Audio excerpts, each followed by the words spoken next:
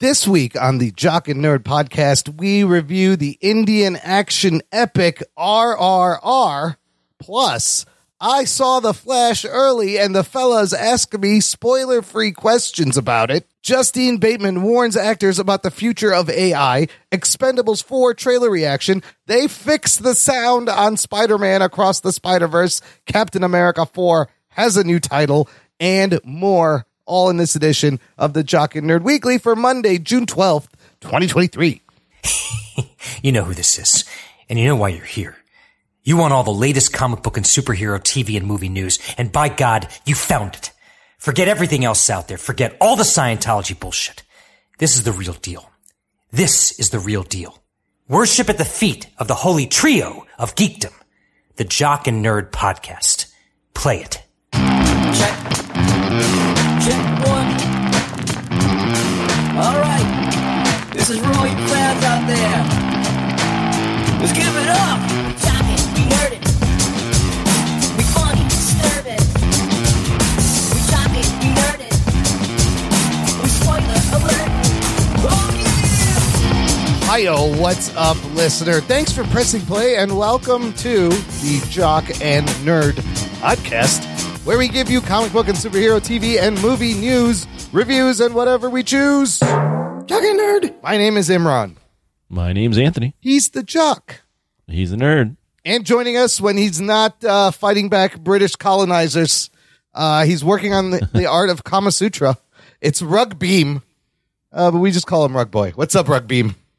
Quiet. I'm trying to harness my yoga. I'm stretching my legs over my head right now.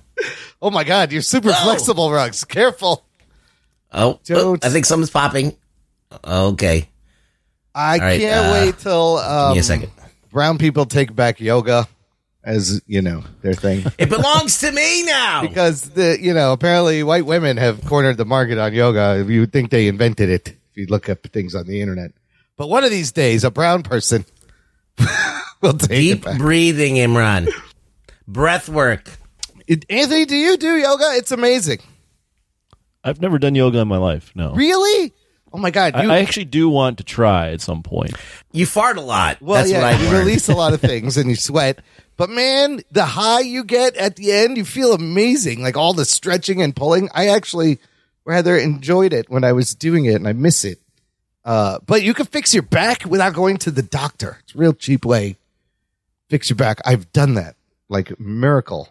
It's amazing. Yeah, I'd like to go at some point. I just haven't worked up the courage to go by myself. You don't got to go anyplace. There's all sorts of shit online. You can watch videos. But that's half the experience is looking at the girls doing it. The place, there's a lot of these like newfangled fun. It's like you're going to a freaking nightclub. Oh, really? Yeah. Just. No, I like doing it at home. I'd be way too embarrassed doing it outside. Have you seen the yoga where you do it and there's just goats around you? Goat yoga? Yeah. I see the yoga where there's like puppies and they just lie on you. Is that yoga? Yeah, no, that's what similar thing. I've seen this. They got bikini yoga, Anthony. What's that? They got bikini yoga. Bikini yoga. Yeah. I want to do that like hot Bikram yoga, yes, where it's hot, like yes. where the guy that's like way out of shape. I want that guy leading it. He's just sweating his balls off, just profusely dripping. There's a puddle on the ground on the yoga mat. Just go to Imran's house. I'll show you. Yes, I can do that. There's a puddle on the ground on the yoga mat, and the yoga hasn't even started. Yes, we have it. And now we're going to begin. It's curling up. He can't keep it flat because of all the liquid pouring up. His hands are all pruned up. His hands are pruned up already. I want my yoga instructor to either look like Imran or Dal Sim from Street Fighter 2. And then, yes, either one would be. I'd be like, this is the experience. Either that, the guy has to be floating in the air. You don't want that Bikram dude because I think he got jailed for things. He did. I think he was doing Anyways, some shit this isn't the yoga podcast. Even though I highly recommend it, we have an action movie to review and some fun geek news to go over. Let's do it, you yoga bastards. The Jock and Nerd Podcast. There's Yoga Hosers by Kevin Smith. I've never seen it, but I heard it's good. I don't know. No, it's not. It's not? Okay. Never. No. It's terrible. All right. We're going to start with, here's the big news this week, fellas. The big news listener, guess what?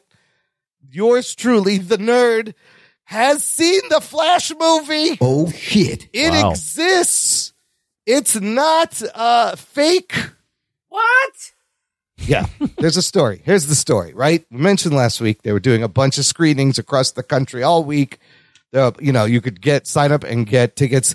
We had a screening through work. Normally, I hate these screenings because they overbook the shit. Oh, yeah. And you got to show up early, and the ones in Chicago are usually downtown, and I don't like driving downtown. You got to find parties. It's a fucking nightmare.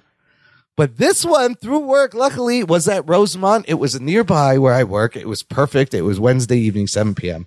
Was it reserved seating? It was not reserved seating, so you still have to get there early. But it wasn't that bad. The line moved pretty fast. They had a couple theaters that they were doing it in. So, cool. Yeah, so it worked out. There was plenty of room.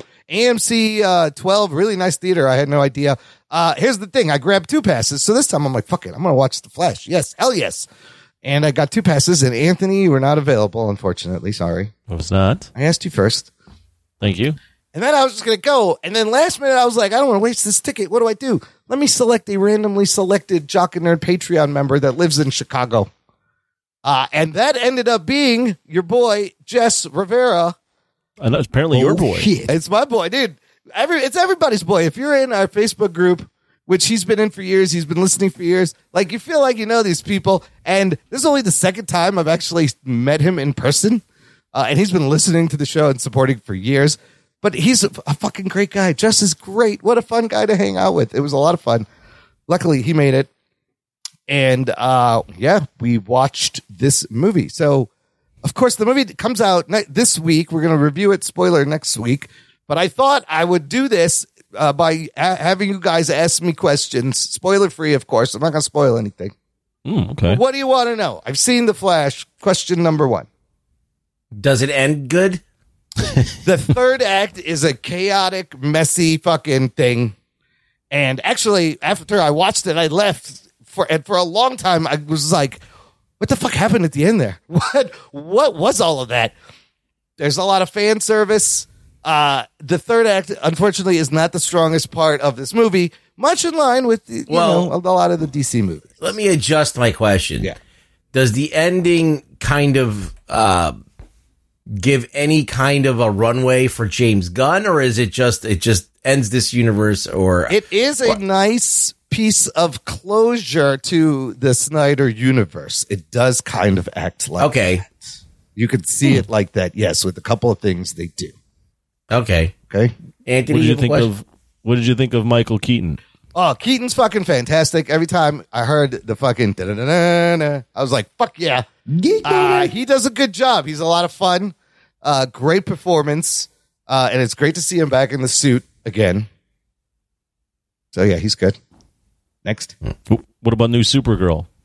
She's not bad. They didn't really give her a lot to do. Okay. She looked great in the suit. was it a good movie? This is the question. Here's what I'm going to say. I'm going to say it was good. Maybe even pretty great. It's very funny. The beginning is great. It starts great. Ezra Miller is really good, and it's no secret he's playing Two Barrys. And if you've seen the trailers, you see shades of Back to the Future. There's a lot of that in there, but he's really good. They are really good as the Barrys. And overall, I was entertained. I was smiling. There's a lot of Easter eggs and nods, and maybe a little bit too much fan service. Never enough fans. Reminded me a little bit of No Way Home. I'll tell you what, it's unfortunate this movie is coming out right after Across the Spider-Verse, because it's kind of a lot of the same shit, and Spider-Verse does do it better. So it's going to be compared to that, and I think they're expecting maybe a soft opening, like 70 million opening weekend, which is it's kind of low for this. The budget rumored to be upwards of $300 million with all the marketing and the reshoots. That's pretty floppy shit. If you want to get Yeah. 300 million. Jock. But is it good? Out of all these DCEU movies, it was definitely one of the more enjoyable ones. What about legs, Imran? So, will it have legs? Okay, this is what's interesting. The whole marketing strategy. Here's another story that goes along with this. We talked about how they can't put Ezra Miller in front of a microphone. They can't have them answering any questions at all. How do you market a huge movie without your lead? Well, you give it away for free. You do screenings. we were sitting next to this 13-year-old kid. This kid was great. We started talking to him. Jess and I, we made friends with him. He was all over it. It reminded me when I was 13 how geeked I was for Batman 89. This was his second screening of this movie already that hasn't even come out yet. So, whoa. Yes, and I heard at CinemaCon in April, we started early showing this movie. I heard in April in CinemaCon, they didn't show a big portion of the ending. When the movie ended, we talked to the kid. I was like, give me the lowdown. Was there any difference? Without saying spoiling, whatever. He did say that screening had more in it than he saw in the screening before. So they were trying to protect stuff. There is a post-credit scene.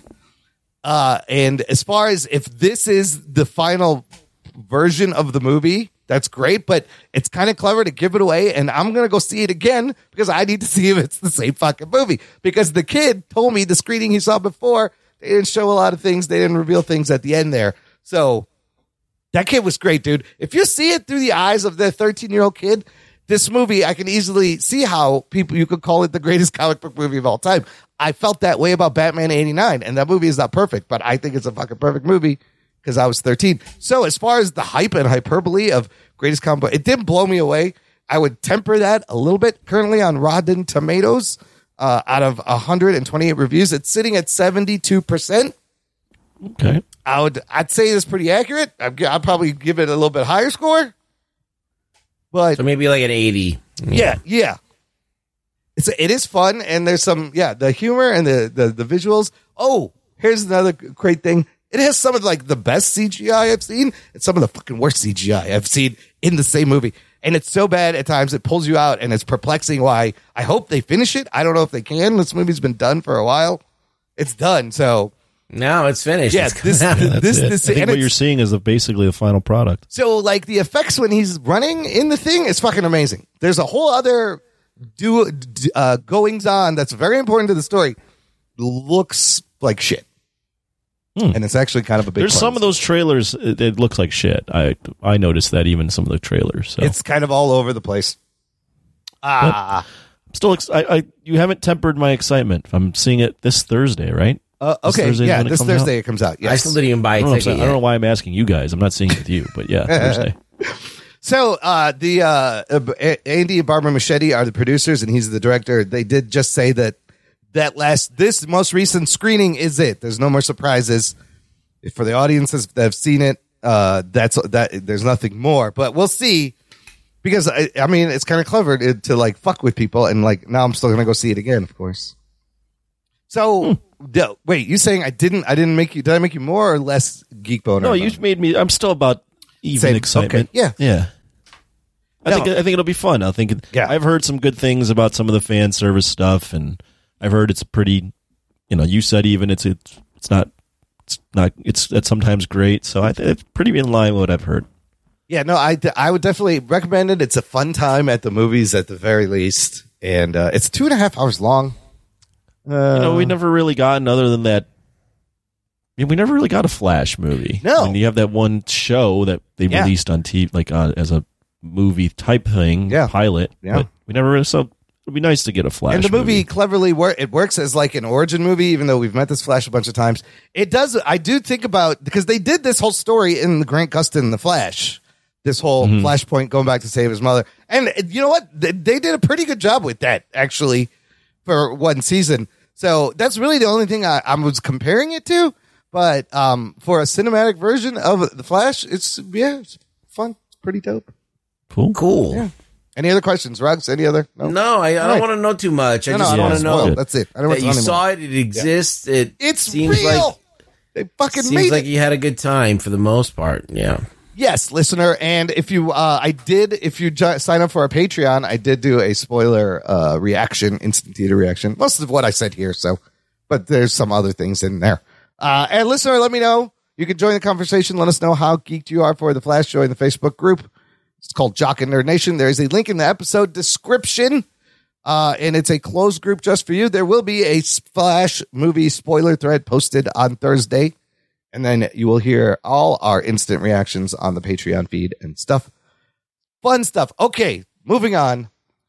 You didn't think I'd forget about the writer's strike update. You're not getting away without me giving you writer's strike update. Update, they're still on strike. Oh, shit. All right. Week 6. On strike. I did want to share this thing I found. It's a Twitter thread from about a month ago from Justine Bateman. You guys know Justine Bateman. I know Jason Bateman. It's his sister. Oh. She famously played Mallory on Family Ties, my Alex P. Keaton's sister. But she's like a producer, writer, director, and more. So I want to read you this thread she has about AI, and because it's relevant now because, you know, the DGA took a deal while the writers still on strike. SAG-AFTRA, the Actors Guild, it's next turn. Their contract expires at the end of this month. They have already authorized their dude to call for a strike. Everyone has said, yes, if it comes to that, you can call for a strike. We're behind you. But they're going into negotiations. So this thread that she posted a month ago is directly aimed at SAG actors. This is Justine Bateman says, SAG actors, I want to talk to you about AI and how it will affect you. I'm a former SAG board member and former SAG negotiating committee member. I'm also WGA and DGA. As a coder and someone with a computer science degree, I want to tell you where I believe AI is going. She does have a degree from UCLA. It's pretty crazy. She says, 1, AI written scripts and digitally scanned actors, image and or voice both already exist. Some talent agencies are actively recruiting their clients to be scanned. You choose the projects and get 75 cents on the dollar. Your digital image can be triple and quadruple booked. So that bodes well for a 10%er. I'm not sure what that part means. 2, films customized for a viewer. Based on their viewing history, which has been collected for many years, actors will have the option to have their image bought out to be used in anything at all. 3, films ordered up by the viewer. For example, quote, I want a film about a panda and a unicorn who saves the world in a rocket ship and put Bill Murray in it. You'll be able to do that. 4, viewers getting digitally scanned themselves and paying extra to have themselves inserted in these custom films.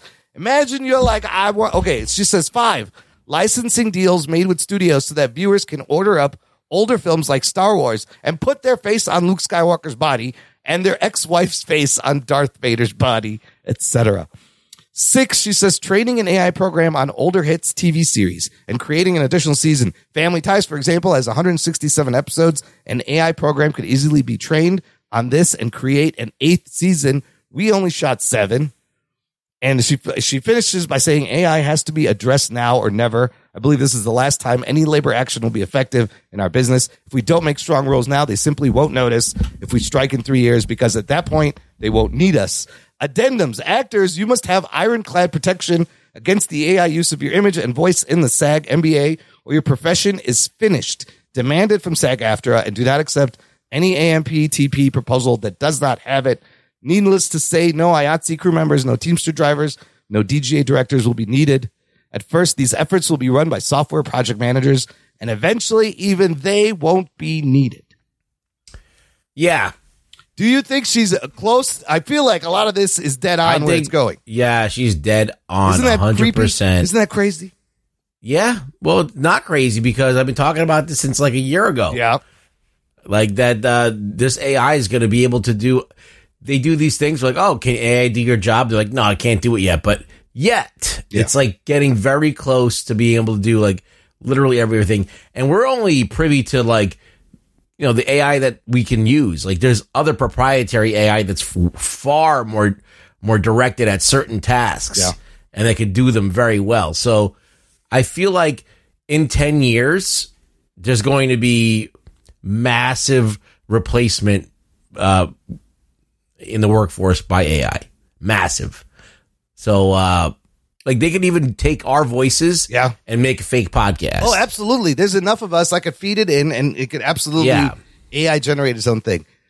Sure. Anthony, think about the future. How cool would it be if you're like, I want to watch The Matrix and I want to be Keanu, and you watch The Matrix and it's you as Neo. Whoa. I mean, those... I can't even wrap my mind around that. That's close. I gotta be honest. When you were reading this, I was going, maybe I'm just dumb, or I'm just not paying attention.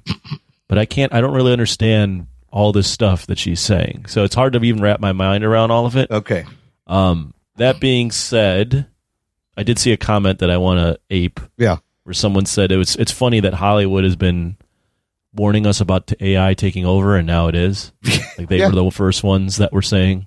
James or one of the Cameron. first ones, with like Cameron and Cameron knew it was coming. Matrix and all this stuff. And we were making movies about AI taking over, and That is here we eerie. are. That is. I don't know if it's good. I want to see how this all plays out. I don't really have an opinion on it because I don't really know the ramifications yet of what's I'll what's leave it at happening. this. When the profit motive is at play, shit's going to happen.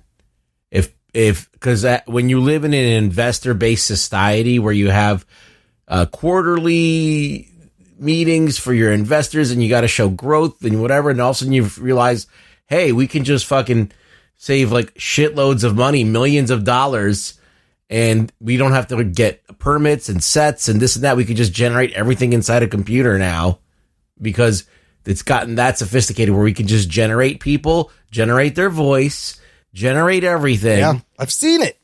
In real time almost. Yeah. That's going to be a fucking different world we live in. What That's was that? all. Was that the Unreal Engine? What was that demo we watched where the dude scanned the lady's face talking and like within 5 minutes had a fully rendered version? And that that's looked just now. photographic. Yeah. Imagine in 10 years. So that's one way to think about it. Somebody said this, and because like Photoshop came out with in their beta generative fill where it's wild and you can expand photos and it fills it in. People are losing their mind. But I was watching all these videos. Somebody said this, and it puts it in perspective. Is that right now, as good as the software is, right now is the worst AI is going to be at any point. It's meaning it's only going to get better by leaps and bounds. And at its worst right now, it's pretty fucking amazing. Well, think about this. At a certain point in time, we were creating the AI. Now AI is creating itself. Yeah, a and little it's bit. getting faster, Yeah. and it's doing it better, and it is solving the problems quicker, and it's getting around all this shit that we used to have really struggle with. The only thing is that you need a person at the end of the day to kind of quality control it. Yeah. And that's basically it. And then you need someone to collect the paychecks and to collect the cash. But, And that's it. Your point is, I think the actors, they need to think this far ahead, even if this sounds like science fiction to them now. They need to put things in place because I can see, yes, rolling up a movie. Like in Mid-Journey, you can roll up an image, they call it rolling or spinning, of show me this actor in these clothes at this period in this style, and boom, it's there. We're a short jump away from, give me a movie with Tom Hardy, it's an action movie, he's a ninja, and it's set in Chicago. But you could already do an animation of that. Yeah. You can already do it. It's just not perfect, but you can. I think the Corridor crew did that. Oh, They used yes. AI. Yeah. And I forgot what it was called, but to create an animated film. Yeah, they also did the thing where they were able to take their footage and turn it into the Spider-Verse type footage real quickly. I'm just wondering if people will like doing that, though. I don't know. It sounds like a lot of work, right? You got to be Well, like, I'm saying oh my also, God. will people like not like knowing that they just made this, but it's not really like when I listen to AI music, for instance. Yeah, I think what's it's cool. that like? You do listen to it? but I don't. I'm not jamming it in my car. Right now, at a certain point when you're not going to be able to distinguish the two.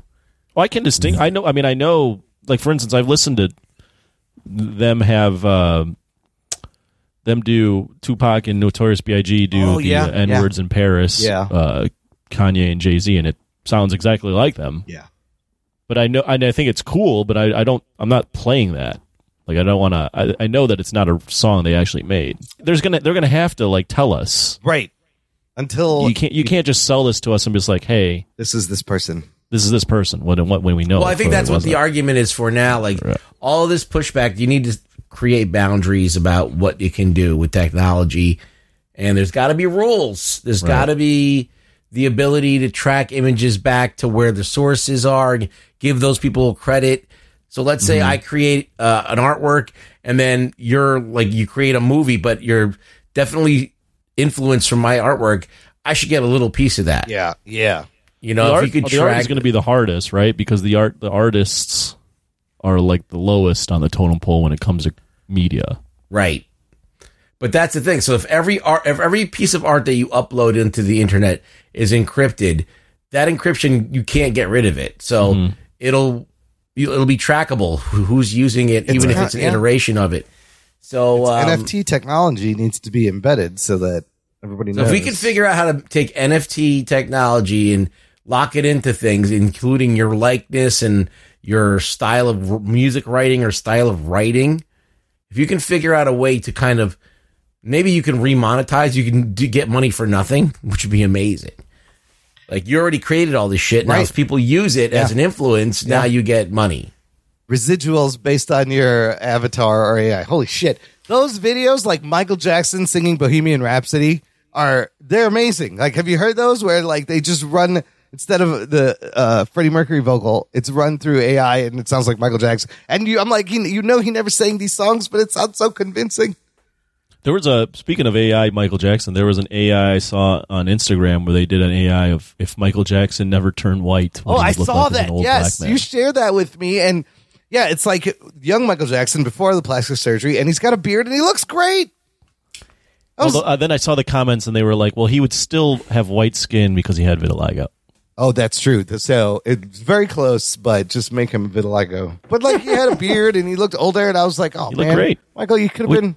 Wish he never tore up his face. Yeah, it was at a certain point. There was no going back, and there was barely any nose left. Yeah, Just kept fucking thing, shaving it yeah. down. What are you doing? What are you doing? Yeah, Anyway, he had some kind of a... The day There was something going on you think mentally. AI music will just be on the radio or like on Spotify and a huge at some point? Like, that'll be great. That's what I'm talking about. Is I don't know if I would necessarily want that. Because I think you're... Go ahead. You're a millennial. Like, these Gen Z and the next generation, they don't think like we do. They don't give a fuck about anything, about the originality, or they think everything belongs to everybody. Like, As long as they it don't, bumps, it'll be fine. yeah, they don't even believe that, like, As long as it slaps.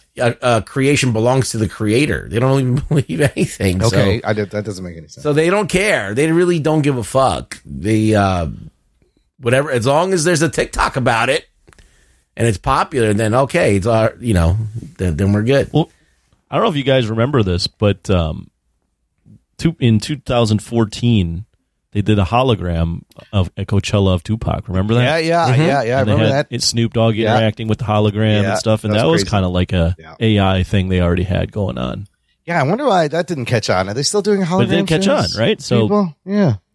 It's just But not- maybe it was too early. I don't know. the technology's definitely gotten Well, better. no, they have it in Japan. They have that virtual character that's very famous. I forgot what her name is, but Oh, really? it's like, yeah, it's a CG character that sings, and people go and watch concerts of her. Wow. See, that's what's going to happen. They're the future. You just got to look to Japan. Like, that shit is what's Well, gonna Japan, be- but Japan, when you go to, not that I've been to Japan, but every time I talk to people that have been to like Tokyo, they're like, it's just that culture is so in the future. Yeah. Like they have their own thing going on. It's completely unique to anywhere else in the world. That's what happens when you take away a country's army or stuff. Yeah, Hatsune Miku. Let me put her They into got nothing the. better to do but make gadgets, and then they take over that way. See, that was a mistake. Imagine an alternate history. Anyways, yeah, no, interesting. I mean, every day I'm fascinated by where this AI shit is going. So, let's switch gears. Talk about an action movie that is coming out this year. I just put out a trailer. It's The Expendables 4, everybody. I'm going to admit to not having seen any of these movies, but I've watched this trailer. But this, Seen none of them. Wow. I've never seen them. But this cast is wild. First of all, before we talk about the trailer, it's directed by this dude who Scott Whoa. He directed Need for Speed.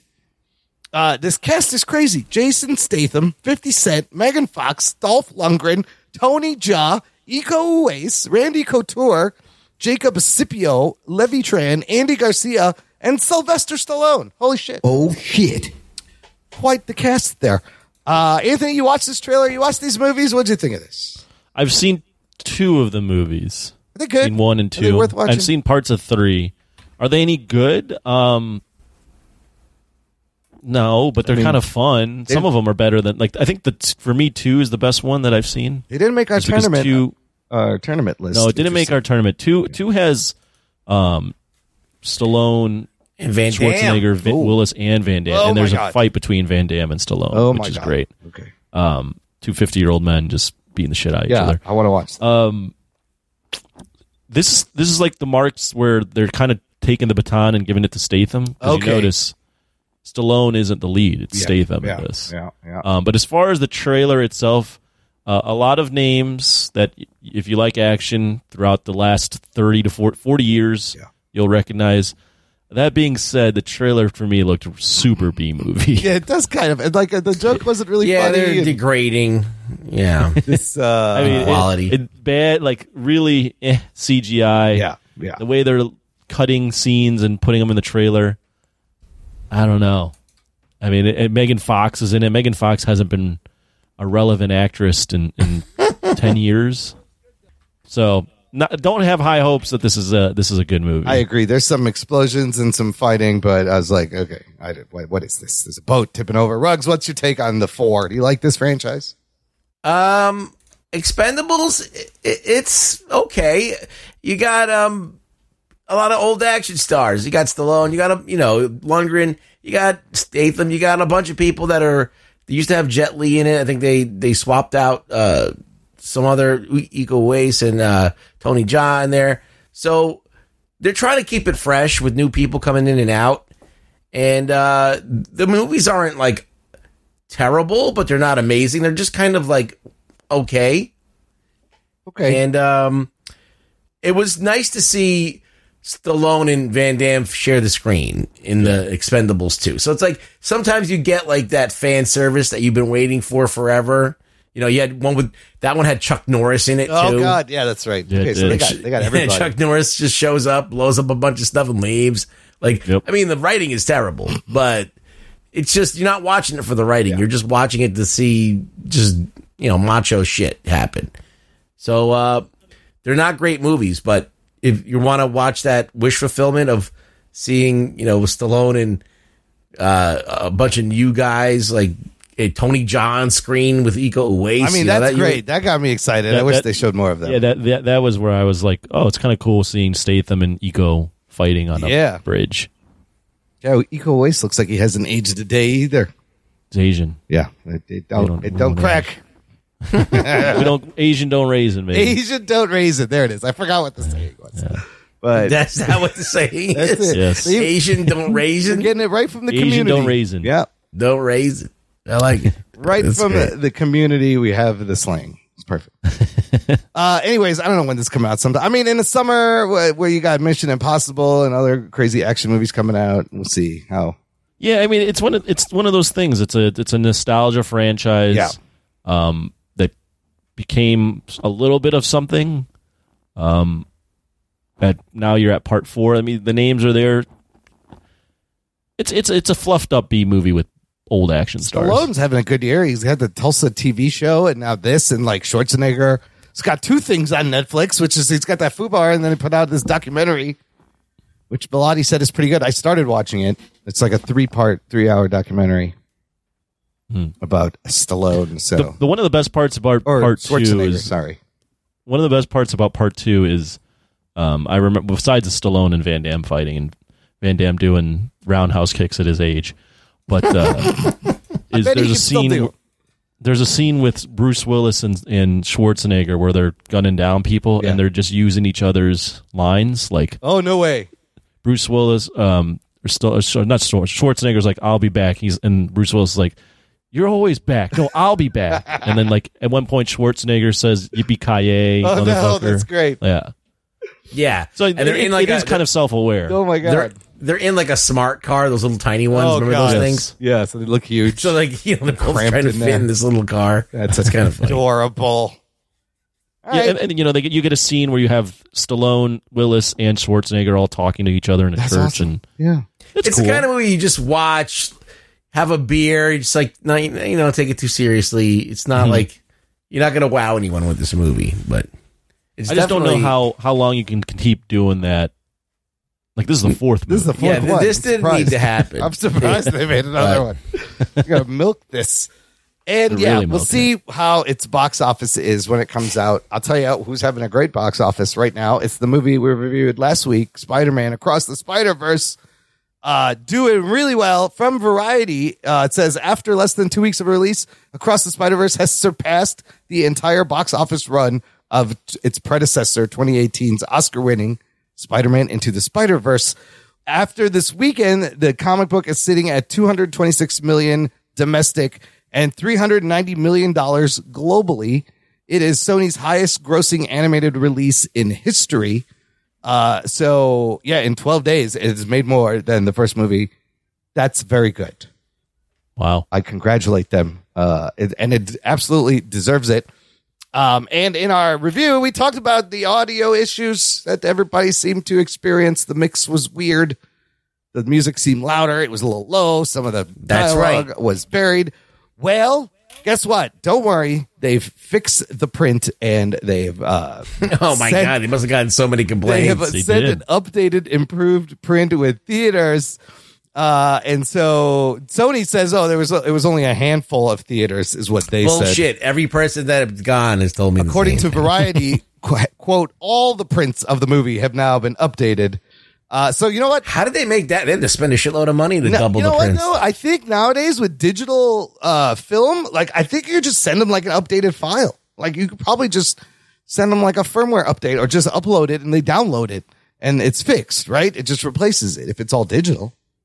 I don't know, but they're not just sending them canisters of film anymore. I mean, I bet old school people like Nolan still want to send them film, but this movie is entirely made on a computer. Why would there be? You could just send a digital fucking file. It's already digital. Wow, it was never on film except for the film parts, but that's probably digital. I'm glad they made the improvement because that audio was awful. What does it make you want to? Maybe now people go see it again so they can hear what the fuck actually they were saying. But no, I think with digital film, it just makes it easier. And then the other bit I wanted to mention is the producers have said that the next one, Beyond the Spider-Verse, is going to conclude Miles' story in animation. It'll be a trilogy. If they nail that one, we have possibly one of the greatest superhero trilogies on our hands ever made, easily. But I feel like they're saying the animated Miles is done, and he's going to make the jump to live action. Would you guys want to see that? I feel like he is poised and popular enough that absolutely they should just rest those movies because it takes a long time to make them and bring them to live action. What was the question? Do you again? want to see him in live action or just keep him animated?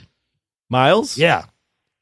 I for some reason I thought you were asking if we wanted to, because I saw something online where the guy that plays Miles, Yes. Shameik Moore, wants to be Miles in live action. I thought you were asking that for some reason because I was looking at something else. That's a good question too. We could talk about that because I thought that was interesting. Well, to answer the question you didn't ask, that I asked, no, I don't want to see him because he's kind of old. He's 28 and he's trying to lose weight, and there's no way you're gonna pay a 16-year-old. I'm sorry. No, so that I'm out on that. He's Do I want great, to see Miles though. in live action? Yeah, of course. Yeah.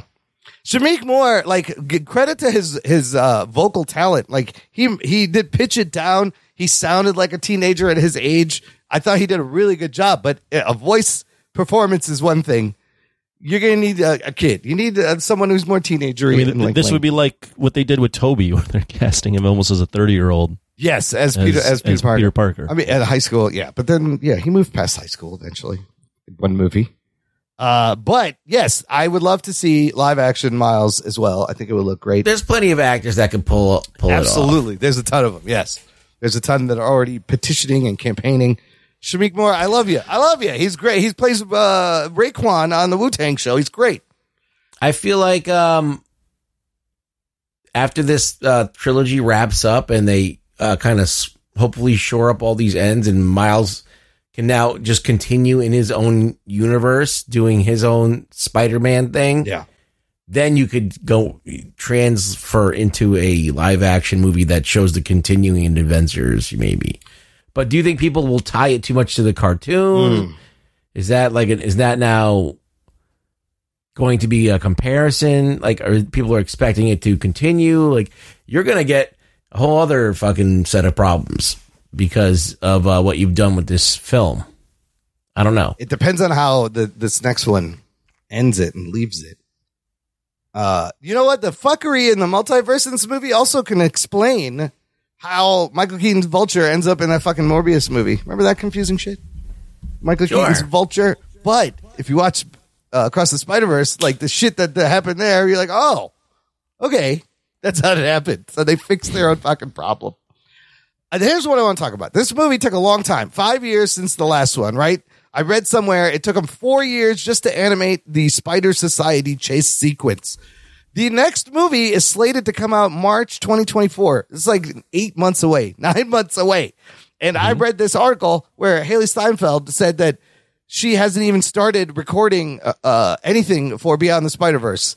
And I'm like, there's no way they're hitting fucking March 2024. I feel like it's going to get delayed unless they were working on both of them and there's not nearly as many crazy, like if they strip it down and there's not all the spider people in it and it's less characters. Do you think they're going to be able to hit this deadline is my question. I would have thought that they were making, I felt like it's kind of implied that they've been making both at the same time. I'm kind of surprised to hear that you're saying Haley Steinfeld hasn't done any of her lines. That's what she said in apparently. How long does it take to voice record lines? Not long, but usually the process is you record the voice first and you animate to the voice actor instead of the other way around. So this is why I'm a little confused. Or she's not in the movie a lot. I don't know. And whether this is true or whether this is some shit she said just to fucking stir up. But yeah, she said she hasn't begun recording for that movie, which is crazy. Yeah, but recording the voice doesn't take that long, so it doesn't. So, but they can do that in like a month, and then like animate just the mouth later. No, they're gonna probably ADR it to to. Usually, what you do is you animate to the voice. I thought you need the voice first, and then you animate to the voice. But now with technology, that you could literally do it the other way. Yeah, you could totally do it the other way now. Whoa. I mean, 5 years is the amount of time it usually takes to make one animated movie of this level. So they're working on 2 in this, and then add another year. Hopefully, we'll see. I predicted maybe delayed a little bit because, at least give yourself a year. 9 months, that's crazy. Once it's done. Okay, last thing. Some news from about a week ago. Captain America 4. Which had the title New World Order, is now Captain America Brave New World. Oh, New title. That's it. They kept 2 of the words and changed 1. Well, because the New World Order is always going to be Hulk Hogan, Kevin Nash, and Scott Hall, baby. The new World Order. Oh, speaking of wrestling, I saw a rumor that possibly, spoilers, Seth Rollins... Yeah, he's in this movie. Yeah, he's in this movie. Playing he's a professional wrestler. That's a confirmed thing. Oh, that's confirmed. Yeah, so he's possibly playing a character named Cobra, not from G.I. Joe, but Serpent Society villain or something. I heard that. Yeah. So Seth Rollins. All right, good for him. Good for him. Look, they had George St. Pierre in the other one. Every movie they either get an MMA guy or a wrestling guy in the movie. So I don't know. What is it? Does that say anything? New World Order to Brave New World, which makes me think of Aldous Huxley and Brave New World in 1984 and those kind of things. They should have just went a whole new world. New world. Anthony Mackie on a magic carpet. There's some things you never do. There's also posted a photo back set with Anthony Mackie and Harrison Ford palling it up there, doing something. Oh, yeah, he's the Red Hulk, right? He is the President General Thunderbolt Ross, Red Hulk Ross, whatever. President Ross. I think they've wrapped shooting and stuff. So yeah, now it is called. That's it. It's called Brave New World. Brave New World. Get ready. Change all the stickers you made. I don't know. What if you had it penciled in? We're gonna change it again. Yeah, change it again. All right, we're gonna take a quick break here, play some promos, come back, and talk about a bonkers action movie right after this. After these messages, we'll be right back. What's up, guys? Gerald from 2 Peas on a Podcast here. Are you just sitting there thinking to yourself, man, I really love some dude in his garage sitting around talking about arbitrary countdowns and his favorite things in the world of movies, music, and TV? Well, guess what? That's me. Please look me up. My name is Gerald, and I am from 2 Peas on a Podcast. If you want to subscribe to my countdown show, I have a different co-host every week. It's often someone from the world of podcasting or entertainment. and we go through our top 5 favorite things in whatever that week's category is. You can find links to all of our content, subscribe via your favorite podcast app, and follow us on social media. The easiest thing to do is just head to our website, which is www.2peasonapod.com. I hope you look me up and join the party. It's a lot of fun. See you soon. Attention podcast listeners and YouTube watchers. I'm Logan, the host of Mostly Superheroes, a weekly pursuit for the world's best stories with an emphasis on live-action superhero stuff. Every week, join me, PC Mike, The Giggler, Scotty Scoop, and Carrie as we talk MCU, DCU, books, TV, movies, and more. MostlySuperheroes.com is where you want to be. Watch us on YouTube, listen where you get your podcast, and we'll see you Sunday on Patreon. Enjoy the rest of the show. And nerd. Listener, if you enjoy the show, you press play here with us every week. You join us. It's a good time to join our awesome fan club on Patreon. Jock and Nerd. Visit jockandnerd.com/Patreon, where you can give back your love and adoration in the form of currency, either monthly or annually. And you get benefits. There's a bunch of tiers. There's an exclusive podcast feed just for our Patreon members, where the shows come out early. We do instant out of the theater movie reactions. You can hear my spoiler-free flash instant reaction from the screening earlier this week. And then there'll be more as the fellows watch the movie. And I'll give you my what I thought the second time around. You get Discord benefits as we do a monthly meetup on Discord to geek out and hang out. This month's Discord is Thursday, June 22nd. 8 p.m. Sign up today, and you can also pick a movie for us to review and do it just for you. We'll do whatever you want. Almost. Sci-Fi, they haven't got me to take my shirt off yet. No one has given me enough money. One of these days, though. We'll do it, though, if we get enough money, right? Yeah. Oh, yeah. It's going to have to be a good How much is the rate? How much is the rate to get your shirt off? $50,000. I know. I don't know. I'm cheap. I don't know. We'll see. Well, let me think about it. But also on our Patreon, you can hear about how we picked the 40 films for our upcoming 21st Century Action Movie Tournament with John Bellotti Jr. We're going to figure out what the best action movie of the 21st century is. So this week, we are reviewing one of those films. It is on the tournament. It is the 2022 movie RRR. Here's your spoiler alerts. Strap yourselves in, you fucks. Spoiler time. Again, I am very excited to review this. Just like last week when we did a Spider-Man movie. Now we're doing this Indian Telugu language movie from Tollywood or Bollywood. They call it Tollywood because of the Telugu, but anything from India, I'm going to consider Bollywood. RRR stands for many things in the different languages this movie is dubbed in, but for English and Hindi speakers, it stands for Rise, Roar, and Revolt, in case you were wondering. On Rotten Tomatoes, RRR currently 95% tomato meter, 8.3 out of 10, 94% audience rating. Great numbers. The movie was made for a budget of $72 million. This is the most expensive Indian film ever made at that budget. And it goes on. So it did make a lot. I think it made 165 worldwide. Is its final tally on that set. But during its theatrical run, it became the third highest grossing Indian film, the second highest grossing film in India, and the second highest grossing Telugu film. Also went on to pick I think it's pronounced Telugu. Telugu. The version we watched isn't dubbed in Hindi, of course, because I think there's more Hindi speakers. Telugu is just like one region of India. The song also picked up an Oscar award for Best Original Song, 95th Annual Academy Awards just last year. Natu song, and that makes it the first song from an Indian film, as well as the first from an Asian film to win Best Original Song at the Oscars. This movie is directed by this dude named S.S. Rajamouli. He co-wrote this film with V. Vijayendra Prasad. So Rajamouli's kind of a big deal over there. He is currently the highest grossing Indian director of all time. He is the highest paid director in India. He has directed 12 feature films so far, and all of them have been very successful at the box office. 3 of his movies, RRR, Bahubali, and Bahubali 2, are among the top 6 highest-grossing films of India to date. And all 3 were also the most expensive Indian films ever made at the time of the release. So that sounds like a couple of like American or Western directors, right? It's always the biggest, a little bit like Cameron. There's a little Cameron parallel there. Starring a bunch of Indian actors. But really, the 2 people you want to remember these guys' names, I think they're going to be huge. N.T. Rama Rao Jr. playing Bhim, and Ram Charan is playing Sitarama Raju. Mm-hmm. Those are your 2 main characters, and these 2 guys, we'll get into it, but I'll put them in a Marvel movie in a second. Let's get them.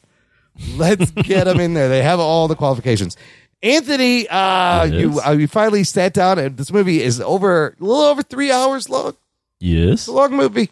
I watched this in pieces. Oh, I watched chunks. it. Smart. I watched about an hour or so on the plane. Yeah. I watched about another hour or so on the plane, and then I finished up right before the show. And it does break up well into like 3 chunks, I think, also because they have the way it's structured. Okay, so freshly watched. Anthony, tell us what happens in RRR. It's not a pirate movie, by the way. Arr. This is about when the British were ruling India back in, I think, the 20s. Yes. And you have 2 men with different agendas that are, one is a little bit more personal, one is a little bit more, well, they both have personal agendas, but one's agenda against the British is to capture a girl. The other one is more working as like a deep spy, spoiler alert, I guess. Yeah. To take down the British Empire, and they're somewhat on the opposite side of things and also unknowingly on the same side and become friends, and it's about their friendship amongst in between their agendas in terms of what they have to do against the British Empire in India. Yeah, and I gotta know, because I remember Jose Ibarra recommending this movie real early when it came out. Oh, I remember you talking about this right when it was getting hot. It was getting hot, and then I watched it, and I was like, "Holy shit!" And I need to know, what do you think after watching this movie? Where's your head at the end? Oh, I thought it was awesome. This is one of the first movies where I normally don't like watching movies on a plane because I'm just watching on a little screen. Yeah, but I was watching on the plane, and I was enamored with it then. And then I would just take a break, and I'd be like, "I'm still thinking about that movie," and then I'd watch a little bit more, and then I'd watch the end. And I love the whole thing. I don't watch a ton of Bollywood or any Bollywood or Tollywood. Yeah. But I thought it was just a very fun, really cool experience of action, a little bit of history. I read that the director was taking a little bit of like Inglourious Bastards approach to this, where it's twisting history a little bit. Yep. I like that. Yep. Friendship between the 2 guys, the bromance between these 2 guys. Yeah. And then just telling the story in song, like I don't watch that a lot, so that was a unique thing. I thought it was just a really, really fun experience. I thoroughly enjoyed it. I mean, I watched this movie and I was kind of blown away. I was like, I fucking loved it. Holy shit. I mean, just over the top action, the cinematography, the performances. It has all the ingredients. I grew up watching Bollywood movies with Amitabh Bachchan in the 80s when I was little because my parents watched them, and all the movies were the same. There was always a hero figure. There was always a fight scene, a hand-to-hand combat scene. There was always a dance number. There was always a romantic interest. Never any sex or even any kissing, but always a love story, and the hero wins at the end, and they all dance, and he takes all the ingredients and weaves them into the story to where it's organic. It makes sense when kind of one of the dance numbers, the other one is kind of crazy when he starts singing, but also in the action, it's clearly an homage to 80s and 90s action movies, to the machismo, to the John Woo type tracking shots of weapons. You could tell this guy's watched and loved all this stuff.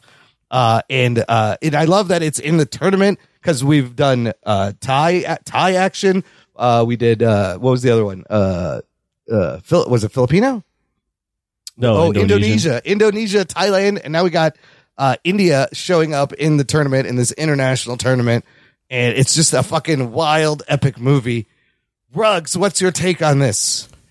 This movie is a conundrum to me. It's one of those things, like usually we live in a black and white world, people. Yeah. Do we? And okay. Somebody's like, this is good, this is bad, this is silly, this is not silly. This is where like things are true at the same time, Like it is cheesy, but it is good. It is entertaining, but it is silly. It is improbable, but engaging. Like all these things are true at the same time. It's very Contradictions are existing. Yeah, Yes, I it's can like- see that. Yeah. like the movie is like nonstop coincidences that like drive the entire plot. Yeah. Like literally, like the guy, like he meets him while saving this kid. Oh, my like, God, the meeting guy scene. that he's looking for, and then he ends up going to the girl that he's attracted to, which just so happens to live in the place where the girl that he's looking for is in. Of course. Like, yeah, just nonstop coincidences. Like throughout this film, it's like written really like, yeah, they're just writing it to happen, and it's very evident, but you're still enjoying it and still fun to watch. I think there's an earnestness to how they're making the movie, and there is a lot of culture, and there's a lot of extras. There's a lot of people. It's not all. That was a huge cast of extras. Yeah, so they're doing like they're taking big swings with different aspects of the filmmaking, and so even though like my film critic brain is like, no, what? No, but I'm still enjoying myself. Like there is just a brazenness to like that whole like chicken fight scene. Yeah, we'll get to that. That's great. Yeah. I mean, there's just brazenness to a lot of things. Some of the CGI is not great. Yeah. But I think overall, fun is on the table. Fun and entertainment is paramount in this movie. It's entertaining and fun. I think it could lose maybe 20 minutes, 30 minutes. It's long. And still be just as good. Yeah. But I think it's very fun, entertaining, and well done in many kinds of ways. I mean, it's really well shot and well made. It holds up with any, Hollywood movie action, big budget release. It's charming. You really get to know and love these two guys. It's got heart. It's got humor. And then just fucking over the top, crazy balls to the wall action scenes. I feel like it's like Fast and the Furious with singing in it. Yeah, with the singing and dancing. With the singing, yeah. I mean, right away when you have the scene where the girl gets captured and mom gets hit with a fucking stick, and you're like, oh shit, this is violent. Yeah. And then the prison scene where you meet Rama and what a badass. I mean, I threw that scene on with some of my relatives when I was visiting Seattle, and they were like, this is so improbable, but it's so great. But they were like enamored with it. They were going, but we have to keep watching. I mean, that scene is amazing. Like that scene is so so there's fun. like 1,000 people, dude. Huge cast, right? And like the intros to both of the characters are fucking epic and badass. But Rama, this motherfucker, what a badass! You watch him fight his way through thousands of rioters to arrest a guy and bring him back. And you know what? This could have been gotten very messy very quickly to shoot this. There's literally hundreds, thousands of people. You can follow everything that happens, even in the wide shots. You see Rama in the crowd. Yeah. You see people, and then like it's cartoony but effective, where people start flying out and there's a lot of blood. And what a fucking badass. And he goes back and just stands back at attention. I feel like he's definitely up in the contention for best mustache. Oh, absolutely. With Wilford Brimley and Borat. That's a strong mustache. Yeah, very, very strong in the mustache category. I love that scene when that scene when they come underneath him and everyone's piling on him, and you can see him working his way out of the pile. And he's like twisting some guy's hand and then like hitting someone in the foot. Yeah. He's just like, it reminded me of like the scenes in The Raid, like some of the big brawling battle scenes where there's a bunch of people. But the fact that I could follow all of it and it did not get a mess, and these wide angle shots are amazing. And then you follow that up with Beam's introduction, right? This is the cop from the city, and then you have Beam from the forest, the tribe where they stole the girl, and this whole wolf tiger chase trap scene is fucking, of course, completely impossible. This dude is jacked and strong enough to hold back a fucking tiger in a net, but it also respects the tiger. All of the animals, they tell you right in the beginning, no real animals were used. They're all CGI. Some are better than others. I thought that the CG on this tiger wolf, this scene is fantastic because there's only one tiger, where later there's like a bunch of animals and it gets a little shaky. It's better here than it is there. I wouldn't say it was fantastic, but I think the movie is kind of shot in a way that's almost this hyper reality. It's almost like 300 type shot, the way they shot it. So I'm willing to like go with it because the movie's kind of an exaggerated reality, right? Sure. Like, you know, right off the bat in that prison scene, you know, with him jumping, like he just jumps so far. Yeah, and he's it's almost throwing people. like superhuman, like wire work or something. Right. Yeah. And even the scene before that, when the lady gets hit with the branch, Yeah. they do it in like a slow-mo way where it's like there's a style to it that I makes me go, okay, I know these are CGI tigers and wolves, but It's kind consistent. of fits this. Yeah, it works. it fits what they're doing. I mean, here. this guy's style is great. Like, I really like his use of slow mo. I'm unlike Zack Snyder. I don't. It's maybe it's a little overdone, but I thought he used it effectively. And I liked it. They're like just the water parts in slow mo. It's used well and not overused too much. Okay. I love them running towards each other underneath the Okay, water. let's get to that scene. So then they establish the two characters, and then we have the scene where they meet. And this is just a wild, crazy coincidence where Beam is at the bank of a river, and there's a train under a bridge, and it explodes, and there's a kid in the water, and Raju's up on the bridge, and wordlessly, With just hand with signals. hand motions, they look at each other and come up with a plan. They'd never met each other. They didn't even talk to each other. And the plan is I will grab a motorcycle, you jump on that horse and grab this rope, and then we're just going to come to the middle of the bridge and careen off the sides and jump off. And he grabs a flag, and you're like, what the fuck is the flag for? And then you see him swing down and wet the flag, and then Beam grabs the kid, and they, at the same time, Beam throws him the kid. As he throws him the flag, he wraps the wet flag around him to go through the fire. That's what the flag was for. All of this was thought in a matter of seconds. Yeah, and they were able to communicate that with each And other. it was amazing. And then they meet and they hold hands in the middle, and then they drop down and they are running underwater for an embrace, for a bro hug. Yeah. Running on the ground of the river underwater for some reason. It's amazing. It's amazing. I was, the whole time watching that scene, I'm like, what the fuck? Are you serious? No, they're not. Oh It's my so God, they are great. doing this. Like, that's my whole thought process through this whole movie. But, like, yeah, that was the first, like, the beginning, okay, I get, like, you're doing this exaggerated shit, but this was just on another level of just like, okay, we're going to swallow this, okay, man? Yeah, you ate that one. Yes. Now can Yeah, you take this take one this down? one. Yeah. And if And you a can big take gulp this of one that. down, then you can take down. You probably are gonna be able to take down the rest of the movie. Yeah, there's a lot of, like, This is wow. it. And this is in the first like 40 minutes. You get these three scenes, and you're like, yeah. oh, okay, all right. And then what do we get? A wonderful 80s fucking becoming friends montage. With, Yeah, I expected the Mentos song to come up.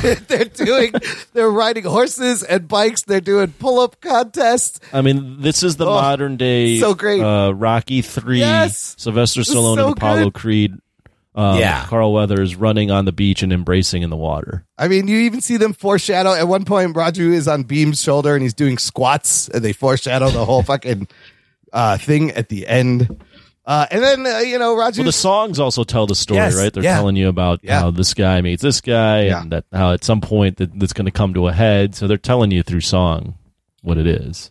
Yeah, the songs, the words in the whole movie are reflecting what's going on and foreshadowing. The songs are almost the exposition. Yeah, it's at some it's points. good, and the music's really good. Speaking of the music, right? Raju plays wingman and gets a Beam to talk to the British lady. Yeah, he like throws nails on the floor. It's great. and, He's like, I'm just gonna fucks up her I'm gonna car. ruin her car. So it's 1920. Who cares? I did laugh at that scene when he's shaking his head no, and then they Yes, go. like, yes, that let's scene say only no. works, by the way, if you don't have it dubbed in English. Because if you have it dubbed in English, then it doesn't make any sense. Yeah, can you Why watch can't this understand dubbed in her. English? I don't even know. It is. Oh, There is what? an English Yeah. version on Netflix. Oh, But I It's threw not it gonna on work. in Hindi because Yeah. it makes it, even though they're not speaking Hindi, right. the fact that you're alternating between the two languages makes it a little easier. I think to, the actors dubbed themselves over in Hindi also. So interesting. Yeah, because there's so many dialects in India, and Hindi was great because I understood a lot of it. It's very similar to Urdu, like almost exactly to the Urdu Pakistani language. So yeah, you need to watch it in Hindi. It's great because there are British characters who speak English, and then we get to the dancing. I did love that joke where he thought her name was "Don't call me Ma'am Sab, it's just Jenny." And he's laughing at him. It's like, oh my God, what I a like long that name. too. It's really funny. Like that Beam is just like adorable, right? He's fun and Raju's a badass. This fucking Natu dance off is great because you get the big Bollywood dance number, but it's part of kind of part of the narrative, and the dancing is great, and it's really fun. And the whole time I'm like, fuck these British people. Like, they set up the British are evil so quickly. Ray Stevenson is in there. That's the other cast member. I put my finger on it for a while who that was, and then the late, I had to look it up. Yeah, Ray Stevenson. I forgot to mention that. Yeah, Ray Stevenson as the bad British colonizer. R.I.P. He's great in this movie. Can't wait to see him in Ahsoka. Any comments on that dance number? Did it take you out of it? Did it feel organic? It was entertaining. So regardless if it felt like it was jammed in there, I mean, it is a Bollywood movie. Yeah. This is what you get. Right. And it was entertaining to watch. So at least if you're going to do a dance number, at least be entertaining. So I like that they wove it in cleverly. Also, as someone that doesn't watch these types of movies, but has been watching a ton of action movies, great change of pace for me personally. Yeah. Just going, okay, now we're just doing a dance. Here's some fun. Yes. This is not something... I'm never going to see Stallone do this. Right. Imagine like any of those dudes. You see Jason Statham doing a dance number? No. But again, like the Raid, right? This is how, think about how talented these fuckers are. A lot of the stunt work is done by them. They're doing the fighting, the stunt work. Not only that, they got to know dance moves. I think the singing is dubbed, but they got to know choreography. And so I always thought Bollywood actors, they have a range of skills. Like they all got to know it, come in knowing how to dance and fight and act. So it has that same, it has that same kind of thing where like, it's believable that these guys are, I mean, it's them doing it with some CGI help. Anyways, there's a whole thing with, Raju torturing this dude and gets a snake thrown on him and gets poisoned and a bunch of things.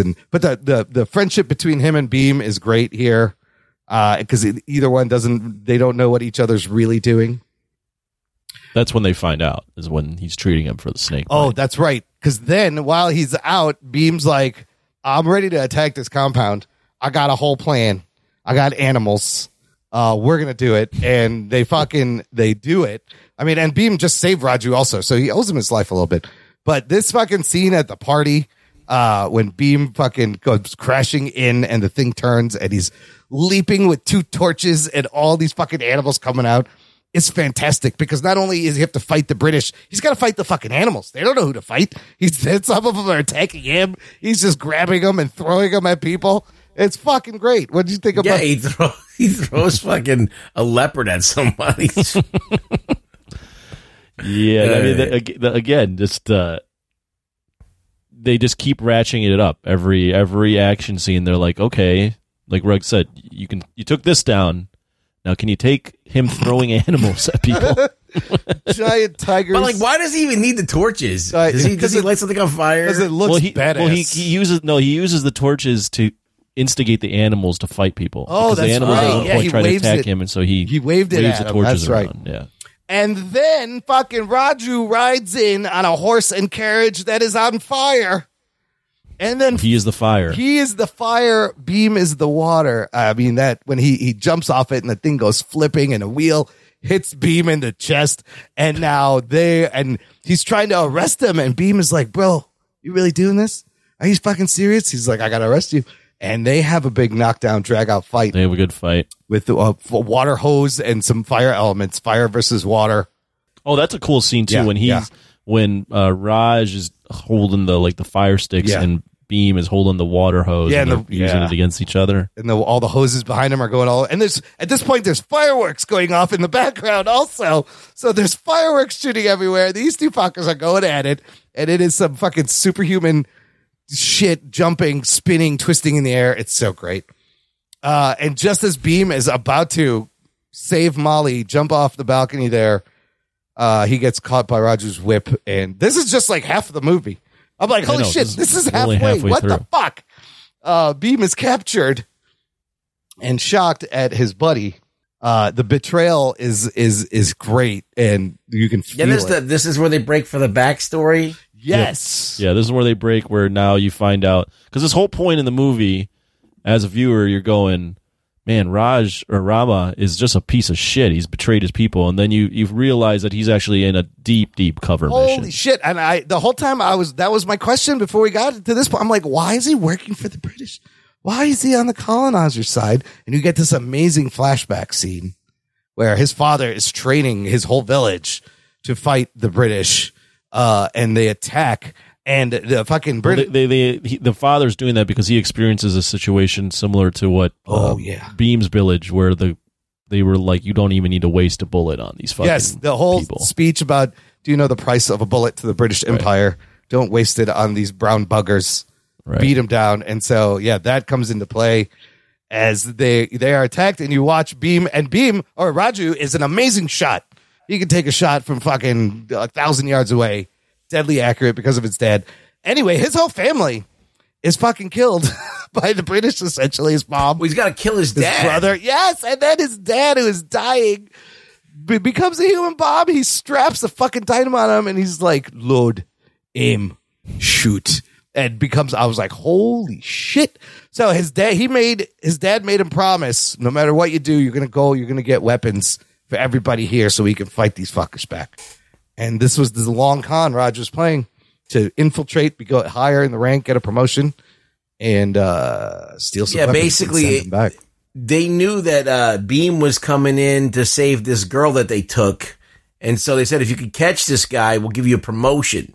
Yeah. So that was his impetus to try and hunt this guy down. He didn't know that it was going to be his best friend. He had no idea. But he's betraying his friend for a greater cause, right? It's a very nationalistic view, which is fantastic. So, what is Beam's punishment? He has to be publicly flogged to present an example. Who's got to flog him? Fucking Raju. Ram has to flog his buddy. And this is a very graphic, disturbing scene. At one point, the lady throws him a whip with spikes on it. And how does they do the best they can to make the British just holy awful shit people. It's a very like Jesus Christ very moment. biblical. Very biblical, being flogged by the Romans, 39 lashes. And what's Beam's reaction? Not only does he refuse to kneel, he starts singing a song about being flogged. Of course, that's what anybody would do. And just smile and like shake it off. And there's a lot of blood. It's a great scene. And all the people start to now, who watch this, start to get inspired. This is great. Yes, they riot because of his defiance, and Ram realizes, I'm an ass. He's like, I'm trying to get guns to help my people. This guy just, with his voice. He rallied everyone with a song. With his emotion, he rallied everyone the same effect with his song. So then there's an alternate plan that now Roger's going to try to help Beam. They're going to hang him out in the countryside. He had it changed so he could set up a whole thing. And here's where you get the great scene of the car that Ray Stevenson is driving in, get hit by a tree and flip. And Ray Stevenson flying into the air, catching a rifle and getting off a perfectly aimed shot in the middle of the air while suspended as he goes flying from this. It's so great. I was like, this is a badass Ray Stevenson moment. Yeah, definitely cool, memorable. It was memorable, wasn't it? Like it was good. It was cool. It was good. I mean, I wouldn't say it's the best scene, but yeah, it was a good scene. I mean, you're also getting into now Raj getting Molly out for them, and then you have another. It culminates in another fight scene where you just want them to talk to one another, but Beam has no idea that Raj is even trying to get him out and stabs him with the claws and stuff. Yeah. Oh, that was crazy because it looked like he was going to shoot Molly, right? And he was really shooting the guy behind him, and he takes him out. And now Raj is captured, and he's hanging in fucking cuffs and grows a long ass beard. And I love that when he gets captured, he's just still always doing pull-ups. Oh my god, it's such a great trope. He's like, at some point you're gonna get out. You want to at least have your muscles. They throw him in solitary. He's still doing fucking pull-ups. He's got to be in shape, but he is in bad shape. And at this point, the coincidence happens where Bean runs into his fiance, and another coincidence. She tells him the whole story that what really happened, what Rama's real plan is, and then he's like, oh shit, I got to save him. So now Beam has to save Ram, and he crawls around pounding on the ground looking for the cell, which is kind of hilarious. The guy pounds back, and then he proceeds to pull metal gates of a solitary cell just out of the floor with his bare fucking hands. While screaming at the top of his lungs. Nobody None notices. of the guards Yes, come out. the spotlight doesn't catch him. Nobody notices. But he just rips this fucking gate out of the ground. How strong. And then you get probably one of the most favorite fights is... This is my favorite scene in the whole movie. This is a scene that you hyped up right after you saw the movie. Because Raju's legs don't work. Ram's legs have been hurt, and so Beam carries him. They fucked him up. he needs Beam to put leaves on them so they're fine. Oh yeah, he has a special forest cure. Special That happens forest later. cure, exactly. So to help him escape from the prison, Ram is riding on Beam's shoulders, and now some of the most outlandish fucking physics that don't work shit happens, and it's fucking amazing. He becomes like a giant monster, like out of Mortal Kombat or something. I mean, yes. I mean, that would be the absolute worst plan, right? Is to put someone on your shoulders to escape a prison. Like, you're going to get shot so easily. Nope. But instead, they're running around. They're throwing torches at one another. One's like punching while the other one's torching. They're doing like monkey bar shit where they're like jumping and doing gymnastics. And like don't fall over with the momentum. It just stops. I mean, at one point they both climb like the watchtower. No one sees them climbing it together. While he climbs it while he's on him, Ram has 2 rifles at one point, and he's leaning back and shooting 2 at once, while Beam has 2 guys in his hands. Beam is like throwing people through brick walls while a guy is on his shoulder. It's amazing.